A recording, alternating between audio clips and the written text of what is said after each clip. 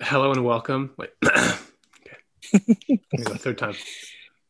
Hello and welcome to. Wait, okay. I just want to Yeah. be like comfy, right? So I think I'm going to sit Yeah, on the yeah. couch and snowing. I'm going to sit on the couch. Amazing. My feet covered. Yeah, totally. Now we're just a couple buddies chatting. Okay.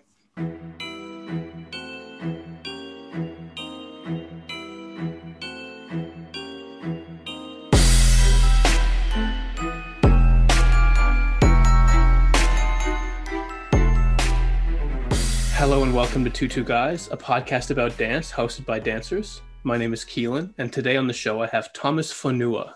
Welcome to the show, man. Hello, Ron. How you going? Hey, Keelan. How you doing? I'm great. We had a snowstorm last night, so I know, it's amazing. yeah, it feels just like Christmas. Like we started the podcast right around Christmas, and so it was always like this, and so it's really a Wow. throwback to like Deja vu, yeah. yeah. Amazing. I was thinking about this last night. Like, are you a Tom? Are you a Thomas? What do you prefer? Yeah, well, it depends. It depends on who's asking. Usually, like with close friends and family, it's Tommy, which is like like it's more of like a what people have called me since I was little. Most people call me Tom or Thomas, or Queen Kong when I'm in Yeah. drag. So Yeah. depending on the situation. Right. What should I call you? Is it up to me? Yeah, you can call me. We've known each other for ages, so No. whatever you're comfortable with. Like when I think of you, I don't think of the name Tom or Thomas. It's more like I think of you, I think all three names. I'm like, that's Thomas Charles Fonua. Like I think of you as like an entity, you know? Yeah, but I'm definitely an entity. That's for sure. I'll take it. Am I pronouncing your last name correctly? Yeah, it's perfect. Ponua, it's great. Fonua, yeah. Yeah. It's a Pacific Islander name, yeah? Yes. Yeah, so my father is Tongan, and so the name is from Tonga, the Kingdom of Tonga in South Pacific, and my mum is from Samoa. So the two little islands in the South Pacific. If I found out you're actually royalty in one of these places, it wouldn't surprise me. I'd be like, yeah. Oh, I don't know about royalty, but I'll take it. That would be a good backstory actually for Queen, right? Queen's story, actually, Queen Kong comes from the rugby field. That was my nickname in high school, and I used to play rugby because I've always been a really big bitch, and I was really good at taking people down, and I was the queen, so people called me Queen Kong. Wow. I look forward to the documentary about your life. Like I'm going to enjoy watching that when that happens. Hopefully later, not soon. You know, some people write autobiographies when they're like 28 or 29. You know, like they write them Oh, up I early. know. Yeah, You could yeah. do one. You've got enough material for one of those.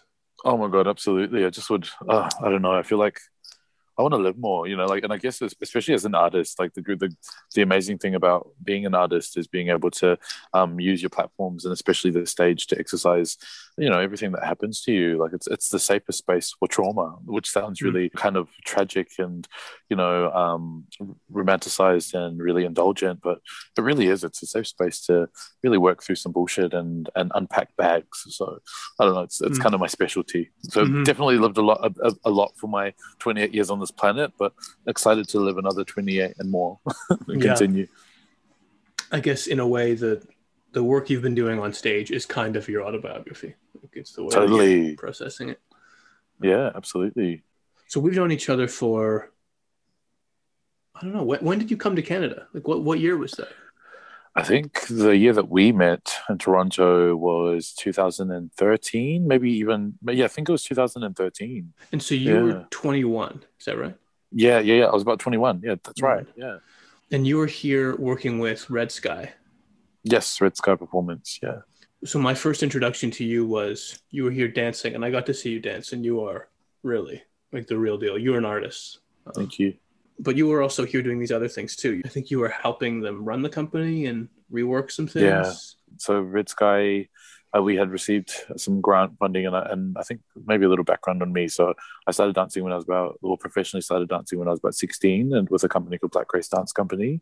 And so my first full-time gig started at 16 years old. So I actually had to finish my high school schooling while I was in my first 2 years at Black Grace Dance Company while we were performing and touring. So I ended up staying with the company for about 5 years, and I was introduced to Sandra Laurent, who was the director of Red Sky Performance.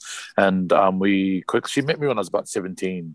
And so when she met me, she was just had this belief in me from like day dot of going, he's going to be an incredible artist, and I would love to help mentor or just be a part of this journey to facilitate and create space for this person. And so when I'd left the company at 21, I took Sandra up on an offer. We applied for a grant together, and we coined this artistic associate role for Red Sky Performance, which is where she could bring in guests, not only artists, but people that are more inclined to sit in director role or in a role that is more on the other side of the studio, somebody that is more inclined to creating or producing or all of the other business side of things when it comes to the arts. So I took up on that offer. I was in her office with her and sort of went through the process of learning how the nuts and bolts and work in that machine of a dance company or an institution. So it was my first real opportunity to investigate, an organization, a non-for-profit organization, and see how it worked from that perspective, so that I could continue to, build what I've been building for the past 7 years since I met you. So that was what I was doing when I was, in Toronto the first time I met you. Mm-hmm. I was also like, I just started my master's in business. So I got my bachelor's degree when I was at Black Grace, because I received my first major injury when I was about 17, my first knee injury, which put me out for a season of 6 months. And so because I'm such an overachiever, I decided to pick up a part-time study, and I got a bachelor's undergrad in economics, business. And so after that, and leaving Black Grace and joining Red Sky and seeing the leadership capacity that's needed to exist as a director or a leader of an organization, it made me really interested in taking up a master's in cultural leadership. So started my master's while I was with Red Sky as well. So a little bit of a thing that I've been doing, and now I'm doing my PhD, which is actually something I just started this year. So I finished my master's last year, and now into a PhD.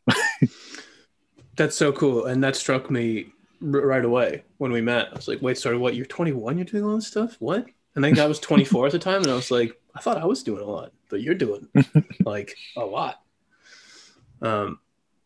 So my hope today is to speak to you about dance as a platform for self-expression.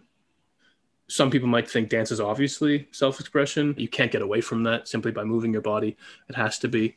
But I think a lot of people, especially in the ballet world, would argue that dance is really more about fitting into the mold that already exists, right? And so in your career, your life, your personal journey, it's looked like there has been an arc towards self-expression, like the moth to the light. You are moving towards that, but then there have been obvious and pretty severe obstacles. And maybe we can just explore that, because if we can extract any insight, then perhaps I can help other people who are looking to find, whether through dance or other ways, forms of self-expression of their own. In terms of what you're talking about, an arc towards self-expression, I think the biggest thing as a performer or as an artist, something to strive for or something to focus on more or less, is point of difference. And I guess for myself, I've always been aware of my point of difference, that being I'm an artist of color, Pacific descent, and that is huge in terms of expression. What we're talking about, where I'm from and where I was raised in Samoa and Tonga, but also raised in New Zealand, dance and music is ceremonial. So, men sing and dance, and it's a rite of passage. So none of our history is written down. Like I couldn't Google Samoan history and go looking through archives that are written away. It's all hand down through rite of passage. So traditional tattoo. There are talking chiefs in every village that hold in their brain like the stories of our people, and song and dance is a huge part of that transfer from generation to generation. And so my awareness of expression comes from my understanding of this is my modern version of storytelling. It's my opportunity to continue a legacy that extends way before me, a long line of people that are using me as a mouthpiece, especially in my platforms of dance and art. That expression, it's always been inside me because it's bigger than me, if that makes sense, because of my point of difference. And I guess I was lucky because starting chronologically, I think starting with Black Grace Dance Company, it is a Pacific contemporary dance company. So I was really fortunate to be introduced to a hybrid Western meets Pacific Indigenous work. and knowing the protocol that goes into creating Indigenous contemporary work in a really right, equal, and ethical way. Yeah, it really set me up in a really good way before, moving on to all the other mainstream companies that I've worked for and not really getting the same treatment, if that makes sense. Just so the people at home have a sense of it, what are the companies you've worked for? Yeah, worked for Black Grace Dance Company New Zealand, done work with Australian Dance Theatre in Australia, which is the oldest contemporary dance company here. Worked with Red Sky Performance, done a bit of work with Sidi Labi Chakawi over in Europe, Akram Khan, and Sydney Dance Company as well. So a bit of freelancing and working with lots of different people. Yeah. Those are the two major theaters, at least in Australia, those are the two major contemporary theaters, right? Yes, absolutely. So how big would you say the idea of self-expression is? Like, how integral is that day to day for you? Huge. Like self-expression is huge. And I guess it's I don't really think of it as a thing for me because I'm so used to just, say for example with clothing, like the very essential walking out of the door, like I just dress how I feel. And some days if I feel like gluing down a lace front wig and walking out the house with a long fucking 40-inch ponytail, I'll just do that because it's how I feel in the moment. But yeah, self-expression is huge. I guess it's something that I use many facets of my creativity, not only just in terms of dance, but just in the way that I live my life, and how I see things, how I listen to things. Yeah, I don't know. It's huge. Everything that I do is really expressive, and I'm just such a big, emotionally expressive person as well. So I don't know. There's so many ways that I show that kind of that I expel that energy of expression. The connection with your native history, like your country of origin and the traditions of your people. It's interesting that it isn't written down, it's passed on. Like it's passed on through tattoo, through dance, through song. And so it's passed on like energetically, I think, right? Like rather than just documented extensively, it's passed on. Like there's the act of actually passing it on. And I wonder if that, as a framework when you're young, has influenced the way you view the world now, right? Where it's definitely, yeah, absolutely. It's because you need to keep it alive. You know what I mean? Like you need to engage with things, and in order to engage with it, you actually have to show up. So maybe you're watching The Big Bang Theory, but even when you're watching that show, you're exploring. Okay, well, what do I have to bring to this moment? Rather than just a passive viewer. Absolutely. So if self-expression is so important and it's in some ways it's the goal, right? It's how do I fully connect with who I am, what I'm feeling, and then find a way to express that. What would be the opposite side of that? In the absence of self-expression, what do you feel? What's the mirror image to self-expression for you? I actually don't know the answer to that question, to be honest, because I've never not allowed myself to express myself, if that makes sense. Okay. So I've never really experienced an opposite. I think I've always been fortunate and this is not only talking about working professionally. I think from day dot, because of how immersive my culture is, and it's a way of life, a lifestyle. From zero to like now, there's always been a form of expression. I don't really know any other ways other than how I live my life or how I see things or feel things. So yeah, I don't know. Like immediately when you said that question, I said depression because I feel like it would probably be very depressing and grey and colorless. And yeah, I don't know. I've never really experienced a life like that, thankfully. I wonder then if maybe it doesn't have an opposite. It only has silencing. And, it's like if water is flowing and it can't flow, it doesn't become the opposite of water. It just doesn't move. But then it becomes stagnant and it's like, what are we doing? Aren't we supposed to be totally flowing downhill? So I want you to explain later what Black Grace is, because I just take 60 seconds, explain how it works to people, because I don't think people get how physical it is. So we'll come back to that.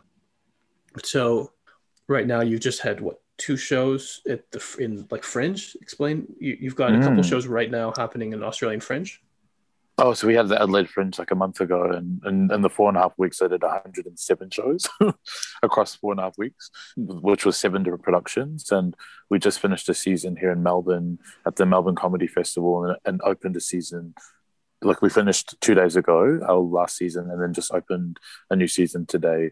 Which is it's just like a it's the cycle that you just have to jump on when work is coming. And I guess because I'm such a boss at lining things up. It's like, you have to plan things in advance. And sometimes you plan so far ahead that, in hindsight, you're like, oh, you'll be fine. You'll be absolutely freaking fine. And then it gets, push comes to shove, and you're just like, you're fine, but you could really do with a break. You know what I mean? But I don't know, this lifestyle is so short. Our careers as dancers, especially at an elite level, or for me anyway, I don't want to be a Martha Graham as much as I love her. I don't want to be dancing until I'm 80. By that point, I want to have two houseboats and like be drinking cocktails, like, sailing in the Bahamas. I don't want to be working at 83 years old on stage. Do not want to be doing that. But, I don't know. Like, I guess this kind of rock star lifestyle is very short lived. So you just make the most of it while you can. Mm-hmm. I wonder, like, so, if we're talking, okay, so if this is good, self-expression, and the opposite side is depression, right? We say the absence of the ability to self-express freely is a form of depression, right? Yes. So in one's haste to strike while the iron's hot and say yes to things, and you make plans for 18 months in advance, and then that 18 months rolls around and you look and you're like, oh yeah, I got to go choreograph another piece and I'm just spent right now. In a sense, you limited your own ability to self-express, because what you'd really like to do is just hang out and watch Netflix with your boo for a month or something, but you can't. And so I wonder, do you ever find that you take on so much, or simply the choices you make, you actually limit your own freedom, and that leads to this kind of depression thing? Oh, freedom, yes. Not that doesn't link to depression for me, because I think I'm one of those people that, like, when I crave to get a day off, but when I have the day off, all I want to do is work. It's like a catch-22 thing for me. Like, I guess, like, I get to points where I'm so overwhelmed with how much work that I've set up for myself. But I also just love the thrill of operating off of 3 hours sleep a night and just running with it. It's so bad for me, but it's so good for my mental health. It's just the pattern that I've gotten used to of just being able to do 100 million things at once, and just like, freaking out sometimes, but then also going, this is great. This is awesome. I really love it. I actually would have it no other way, because when I do get space and time to schedule time off, I literally do not know what to do with myself. Say, for example, I go, actually, I was smart and I give myself like 3, 4 days, maybe a week if I'm being really indulgent. Like, it'll start off on the first day of just sleeping and eating really bad food. Tuesday will have, like, the second day will come and I'll start to feel a little bit good and feel rested. Wednesday will come and then I start getting anxious about what I'm missing out on and just feeling like I'm wasting time. And then there's just this spiral that happens to me where I just go, oh my God, I should be doing something. Or, I'll clean the house, or I'm such a busybody. And I guess the backstory for that, not only because of myself, like, I come from like a really working class family where I watched my parents work like absolute dogs, to try and get us into spaces. And I guess in some ways, I've really picked up some habits from watching my mum and my dad work. But also, there was a huge degree of sacrifice that went into me being able to take a position like Black Grace Dance Company, being a Pacific person, where I'm from. Not many people break out of the area that I'm from. Like, there was no examples of Pacific excellence on TV anywhere. The closest association was Dwayne The Rock Johnson, and then rugby. Those are the two clear avenues, and then everyone else just ended up working in factories. So I guess for me to be able to take a position like Black Coast Dance Company, which is a leading contemporary dance company in New Zealand and in the world, it meant that people like my sister, my brother, my mum, my dad had to really hold down the fort and sacrifice themselves so that I could do what I wanted to do. And so, there's a lot of things that I do for myself, but there's also lots of things that I do for those people that actually were the beneficiaries of me helping me realize my potential and letting me go for it. selflessly. So I don't know. It's a real catch-22 thing for me, where if I feel like I'm resting, I feel like I'm letting people down. Or yeah. Wow. You know, like when you lose your wallet, or you think you did, and it's like horrible. Like it's like it feels really bad. And then you Yeah. find it and you're like, oh, and it feels like for a second it's like great. And then you leave the house, you go catch your bus, whatever.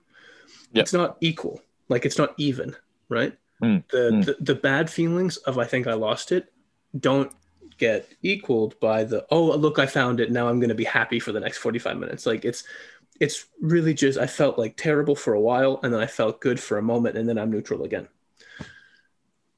Do you find that when you do all this work for a show, for example, or the podcast you have, like all these things you're running, do you get joy from them that is anywhere equal to the amount of effort you've put in?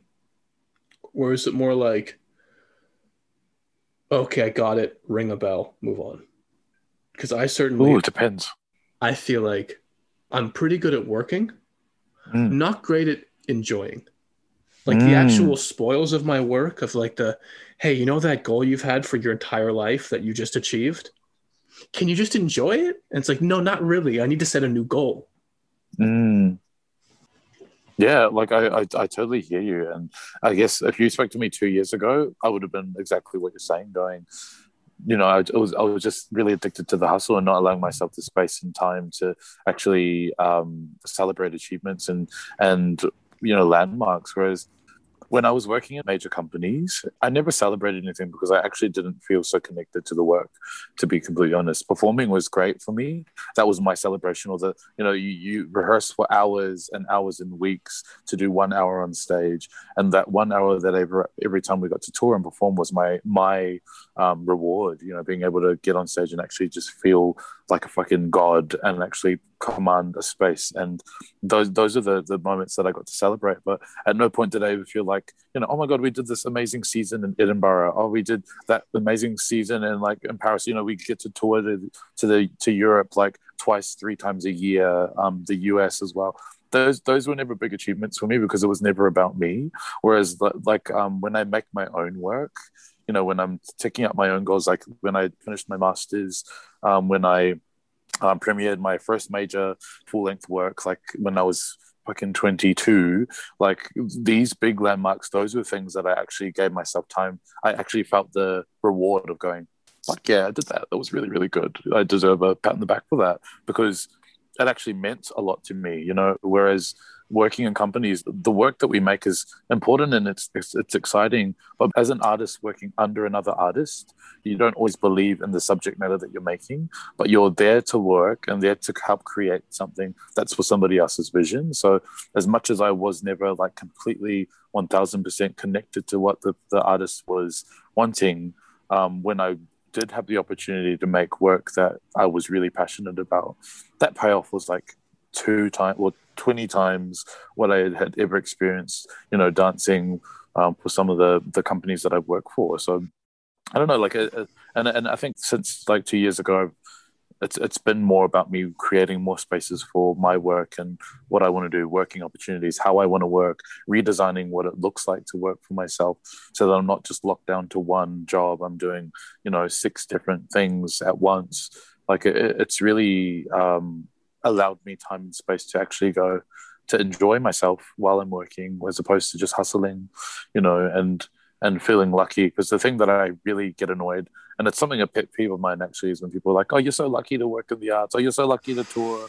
Or you're so lucky to do this." I'm like, it's Right. not luck, bitch. It's like it's hard work, and few of us get to really, exist in these spaces if we're lucky. So I don't know. You have to work like a absolute dog to get, a bone. So I don't know. Yeah, the past few years, I've been really allowing myself to pat myself on the back, take myself up for a drink, or go out with friends and go, "Yeah, we're amazing. We did that. Also, let's do it again." Like, Right. I think of the Sabbath day, right?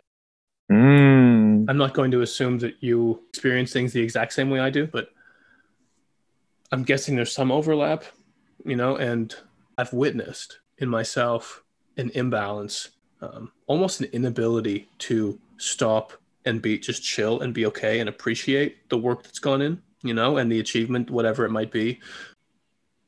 It's like you work so hard. Mm. When does the happy part come? Totally. Because I'm so busy on the working hard part. Totally. You talk about your day off, you start to feel weird. My day off was always my worst day of the week because I'm like, what do I do though? Like, yeah, literally. Instagram so for true. 4 hours? YouTube? Like, what do I do with my time? Like, all I know how to do is with work. And so if I get a day off, I don't know what to do. It was also like the really like bad thing of just going, okay, there's a day off tomorrow, so let's go and get absolutely wasted, you know, like really unhealthy habits that actually really don't serve you. But I don't know. Again, it's a lifestyle that's really short, so you just make the most of what you have. Okay, so maybe we can talk about a couple of extreme examples here. And so maybe that would look like Queen Kong on one side and your experience with your last company when you left on the other side. Sure, amazing. So I guess, yeah, with you know, the most extreme form of self-expression, and like I say extreme, but I guess it's more what it's done to me, this new exploration as an artist.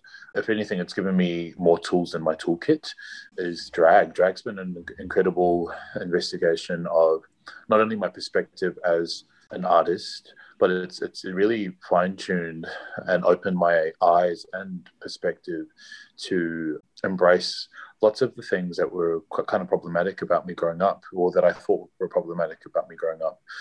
If anything, it's really led me on this path of reclaiming, you know, femininity, which is huge, especially as a Pacific male. And, you know, the Pacific community, like most other Western communities and just this world, is very patriarchal. And patriarchy is obviously a system that favors one sex and really looks down on the other. So being brown, but also queer, you know, growing up in a religious freaking household, there were lots of rules and limitations. There was definitely a degree of shape shifting that happened with me. Lots of changing and morphing into different shapes that never really felt nice, but really were suitable for people like my father and my father's family, all to do with pride and ego. As a 28-year-old male, you know, the past 4 or 5 years, I've been exploring the lexicon of drag. And yeah, it's been an incredible journey of, you know, not only feeling the empowerment of reclaiming this big part of me, because I'm a huge emotional artist, but I'm also very maternal. I guess my nature is I'm very fluid. I have a huge degree of femininity in me. Like I am very fluid. Performatively, I'm quite sensual when I'm performing, as well as, you know, masculine and strong. But my idea of strength, if I think about it now, and especially after the explorations that I've been doing, it's been the women in my life that taught me how to be a man.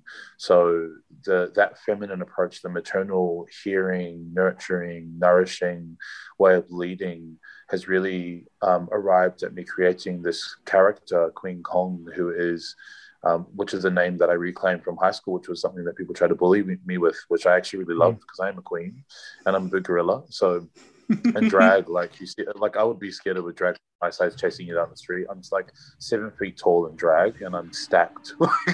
I'm a big woman. So I don't know, like it's in terms of extreme expression, I guess it's like it's expression in its purest form, because it's not only helped me to make peace with things that were really problematic, but it's really helped me to identify what my power is. And it's not in my stance, it's not in my physicality. I am very physically strong, but my strength comes from my ability to hold space, my ability to hear, to love, to listen, you know, all these qualities that are innately very strongly female. You know, it's something that I learned from my mother, my aunties, my sister, my grandmother, all these strong Polynesian women who just held space for me to be the princess, prince, king, queen that I am. So drag's been a really amazing opportunity for me to explore the best and worst parts of myself as a person, first and foremost, before even looking at it as an artist. And what I've been able to do with that journey is, you know, create a business, but first and foremost, create a house. So wait, can we pause for a second? We'll go into all this, but I just wanted to respond to that there, so that yes, I think people listening at home now might understand why I'm so enamored with you. Just hearing you speak about this and your journey, I think it's all self-evident now. For those who don't know what you look like, and I'm gonna put pictures of you on the Instagram and everything, so everybody has a reference. Yeah. You are sculpted. Like you have a man's body, and it's detailed and defined and strong. Yet I've seen you move, and your description of the interplay between masculinity and femininity, this softness and this nurturing and this maternal nature, I can see it in your movement, right? So like you have this body which wouldn't look out of place, in a rugby gear, but when you move, there is this grace. And I love that. And that's part of why I'm so amazed by you, is you live at this intersection of these two really, really strong dynamics of this powerful man who is so soft-spoken and caring and deliberate and considerate in his movements. So yeah, I just wanted to have say that piece before we move on. So with that said, yes, you've this character, is character the right word? Is that okay?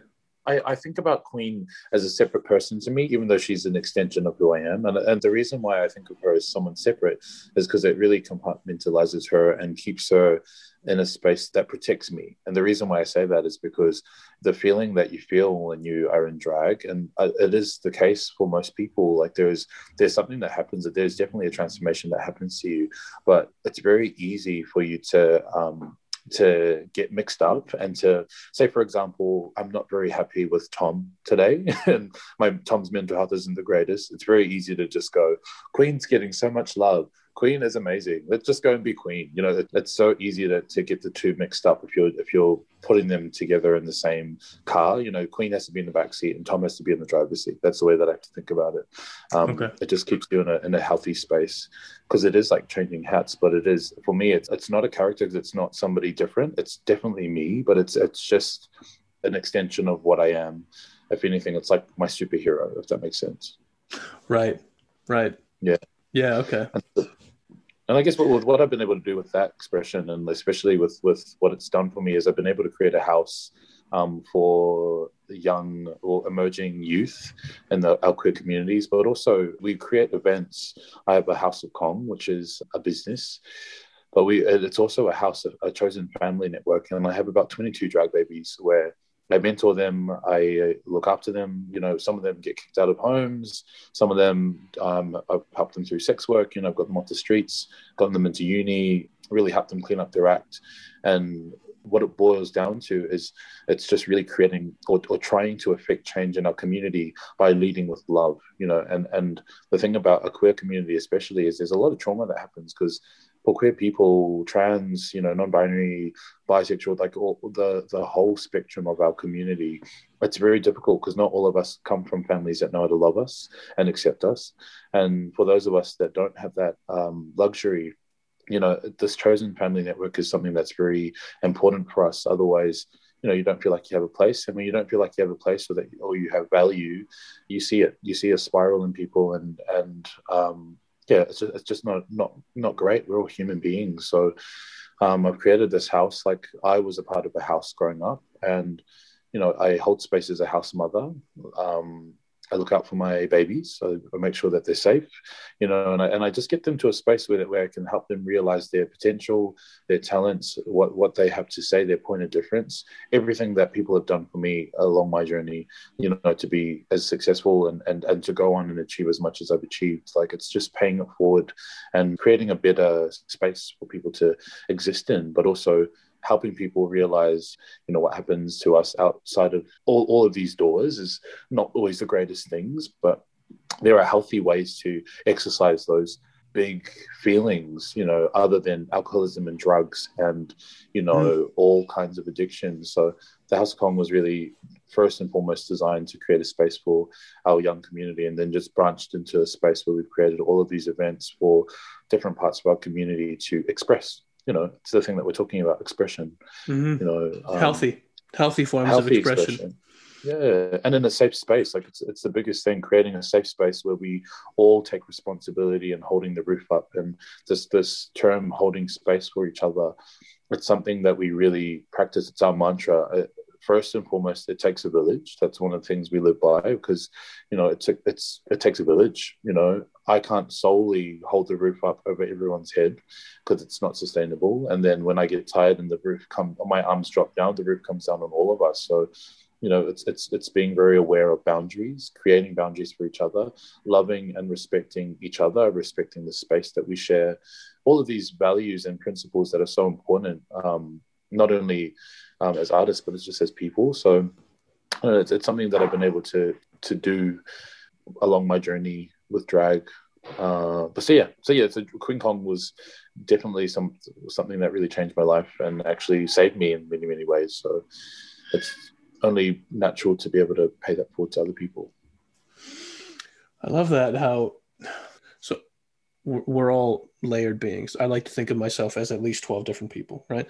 And you could even look at it as it's thousands. Like that's how inner conflict happens, right? Where you're like, well, I want two opposing things. Like we are multi-layered, multi-dimensional beings, I think. So Queen, you recognize there's something in you that isn't being voiced, isn't being spoken. You give yourself permission to explore it. I think permission is probably one of the first things, right? To allow yourself to dive in.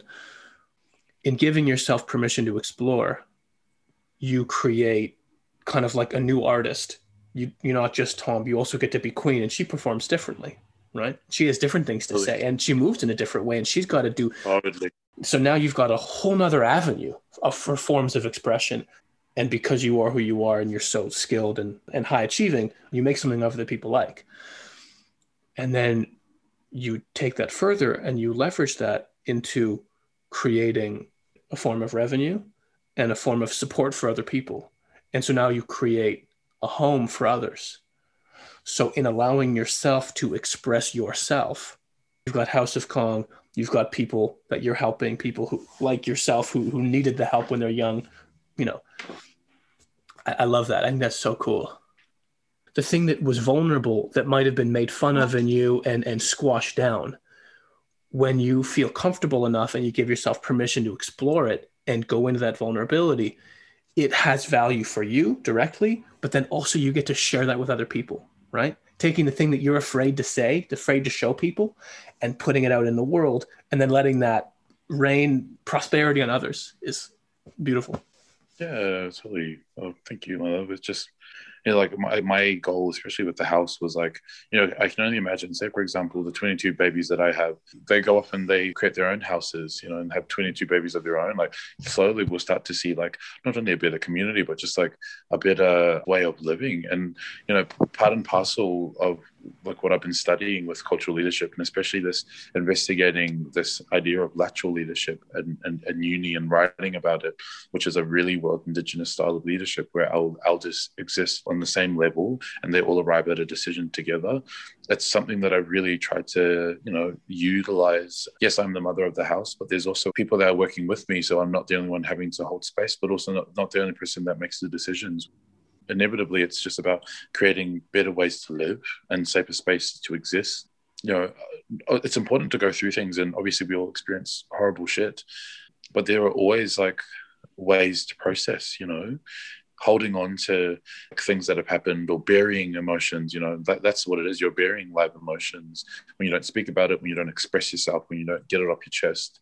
You're burying live emotions that will just come out in really, really bad, ugly ways later on in life. So yeah, I don't know. It's all these things that I've been really investigating in my own journey towards healing and, self-discovery. So it's only right that, I transfer that knowledge on and, continue these conversations with people that are going through the same. So I know that's a really good example of when extreme expression is something that does something really therapeutic. Is there an obvious example you'd like to share with us that is kind of the antithesis of the self-expression, something where you've felt very much not able to be yourself, you felt stifled, silenced? And if so, what did you learn from that? How did you handle that? What did you do? It's interesting because it's like the simple answer to the question is yes. There's definitely been many instances of this other end of the spectrum for me, but not in the way that we're talking about. I guess the best example, I guess, and it's happened a few times in major companies, it's when you're an artist and you're working under an artist, you have to become really good at switching off what you need and listening to the needs of someone else artistically.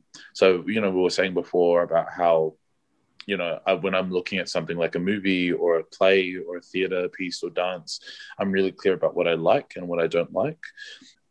You have to become really good at silencing your needs and wants to be able to work under an artist or a choreographer that has a different aesthetic to you. And, in my early years as a dancer, it was fine. I was happy to go along with the job and do the job and create material for a choreographer and, have my material be featured on stage under their name. Mm-hmm. That was never an issue for me when I was young.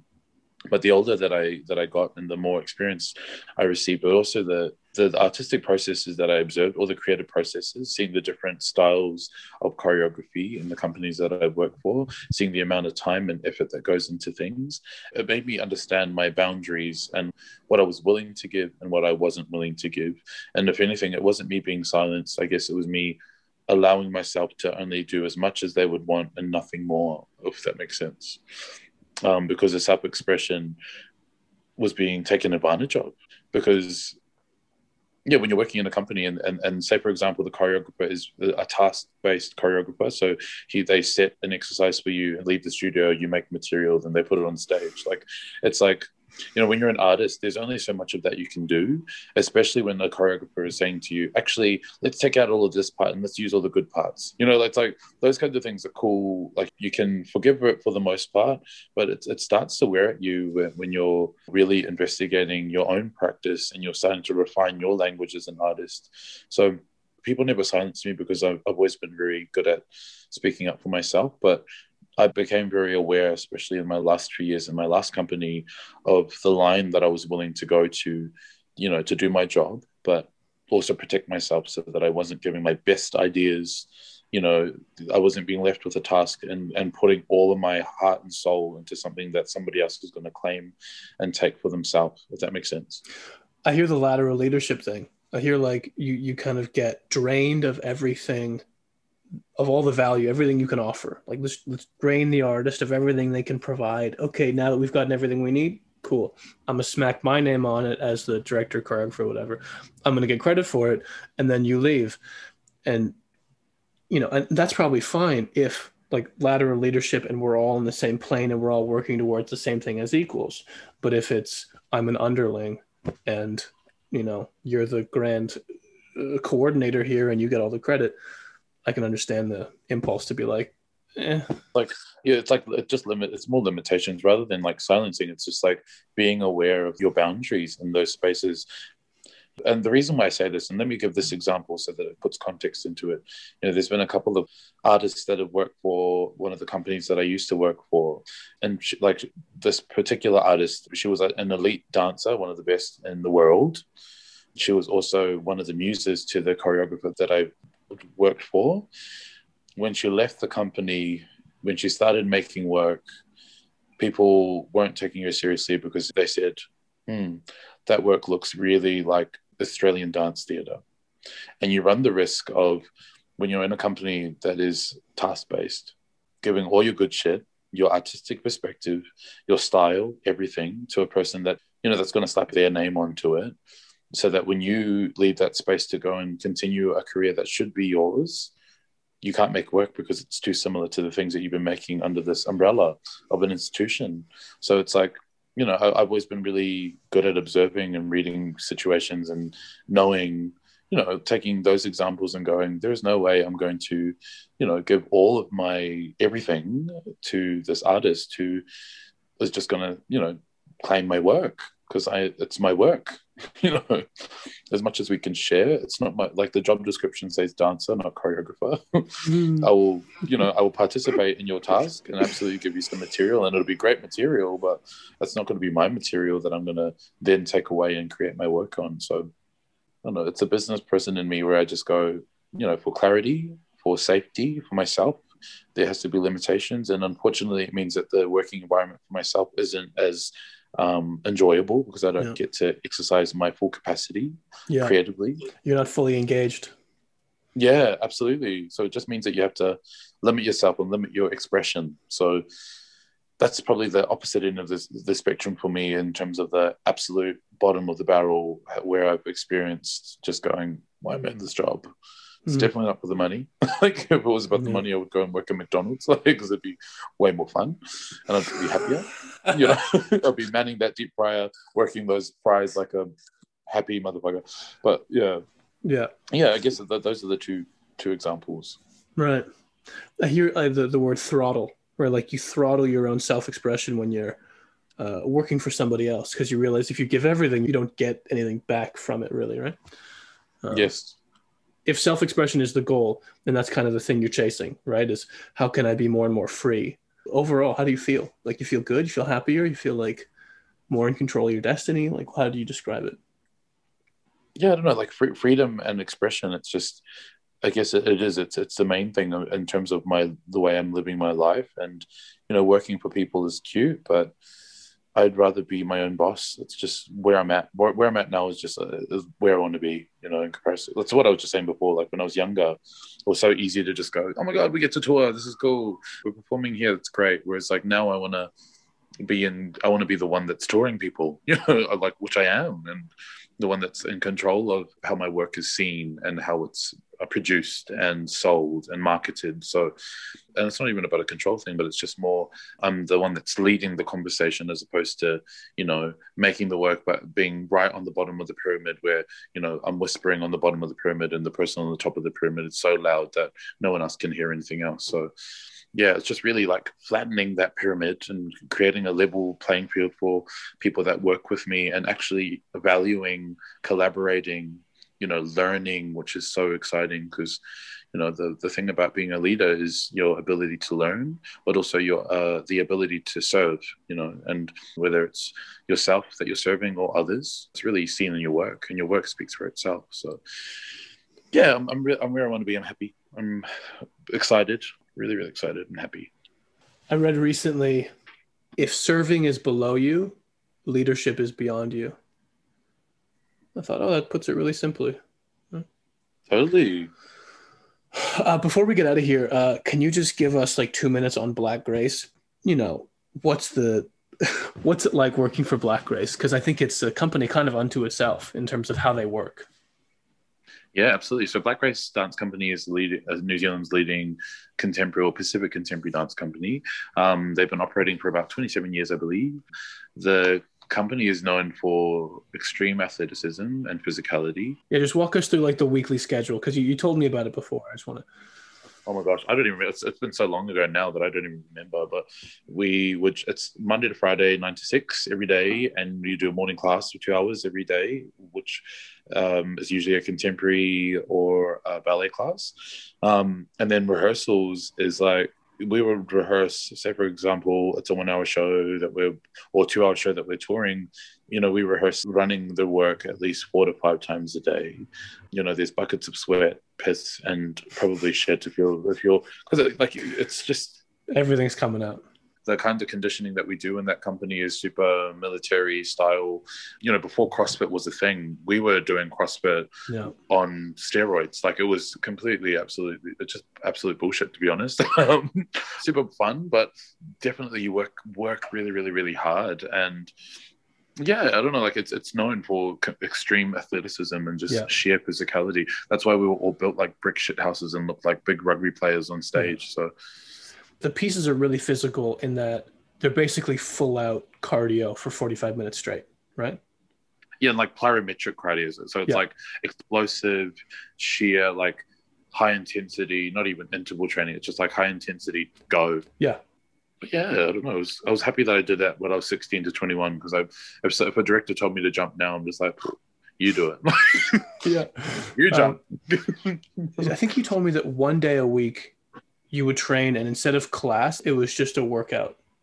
No, we did that every day after class. So we do full class and then there was always conditioning. And so it was either muscle and bone, which is it was sort of like a style of conditioning that was made by a guy called Michael Parmenter based on his Butoh training. And so it was all of this freaking military crawling, bear crawling, kind of crazy stuff that you do now in CrossFit. Like we do it for like an hour and a half, and then there's partnering training, which is when you're just like lifting each other across the room, throwing each other across the room, and all the kind of relay trainings. We used to do like once a week. We'd do up the hill, so we'd do hill sprints and like relays and complete, absolute, stupid, freaking crazy, just crazy bullshit. Yeah, 80% of the people listening, and maybe it's even higher, just went, no thanks, pass. Like, seriously, certainly the ballet dancers. I can't imagine you come into like a ballet studio and everybody's like chilling with their leg up on the bar, and they're like, today we're gonna go outside, we're gonna do hill sprints, and then we're gonna do 45 minutes of CrossFit, and then we're gonna rehearse. And the dancers would all just be like, what? So, oh my god! Like that, as I said, like now, if a director told me to do that now, I'd look him straight in his eyes and be like, "You do it." I'm a diva. Like, I'm not doing it anymore. But at 16, you were like, "All right, let's do it. I guess this is normal." I loved it. I was so competitive, and I was such a little brat. So I loved beating everybody. Yeah, if we were in the company together and he came in and said we're doing that, I would look at you and be like, I'm going to run faster than you. And then you'd be like, no, you're not. And then we would do it. I'm getting old. I was just like, all I want to do is just like, I'm just presence. That's all I want to give. I just want to give presence on stage now. I've done my time. I don't want to do it anymore. Well, I say that, but I still throw myself around the stage like an idiot. Yeah, I've seen you do some crazy stuff with Queen Kong. I know you're still moving around. Okay, well, for those people who want to get in touch with you or follow your career, you got a bunch of stuff going on at all times. They can find you on Instagram. Yeah, so Instagram, my boy page is Thomas Charles Whenua, and then there's Queen Kong Official, which is my drag queen page on Instagram. And you also have a podcast? Yes, so I run a podcast. My co-host Peter Ann Louth, who's based in Adelaide, South Australia, and the name of the podcast is Da Safe House or The House. Yeah, and I'll put links into all of this stuff. I think your podcast is great. I love the conversations you're having. It's about, how would you describe the podcast? Well, it's basically like it's essentially the work that I've been doing with the House of Kong. Like we're creating a safe space for queer and feminist conversations, and we really unpack lots of huge topics, and we have guests that come on board who are both artists and leaders, and we just speak around things that are super important politically, what we go through in the arts sector, leadership, which is a huge thing that I'm passionate about. So we discuss all of these big subjects, and try to offer space for people to not only hear our perspective, but just attach their own thoughts and feelings on what we are looking at. Yeah I love it. I love the show. I think you're both really honest and vulnerable. It's great. Is there anything else you've got going on? You have shows happening right now. You're just premiering a show right now. Yeah, so we're pretty lucky. We're doing a bit of a tour through Australia at the moment. So we're in Melbourne at the moment, and we're doing a show called Church, which open tonight and it runs till Monday. We're part of the Yurrumboi Festival, which is a First Nations Australian festival here in Melbourne as well. Where we're premiering a work called Bread, which is looking at the ideas of tokenism, exoticism, but using 4 artistic savages and 1 token white ally. So it's really such an exciting work that I'm actually really excited to be a part of. And so lots of exciting things that are happening, lots of art that's being made, lots of drag, lots of beautiful fun things that I'm enjoying. So definitely hit me up on my social media. Absolutely. I can just say, if you ever need a token white guy, I can volunteer. Yes, absolutely. I can't wait for you to come to Australia when COVID stops being a bitch. Yeah, absolutely.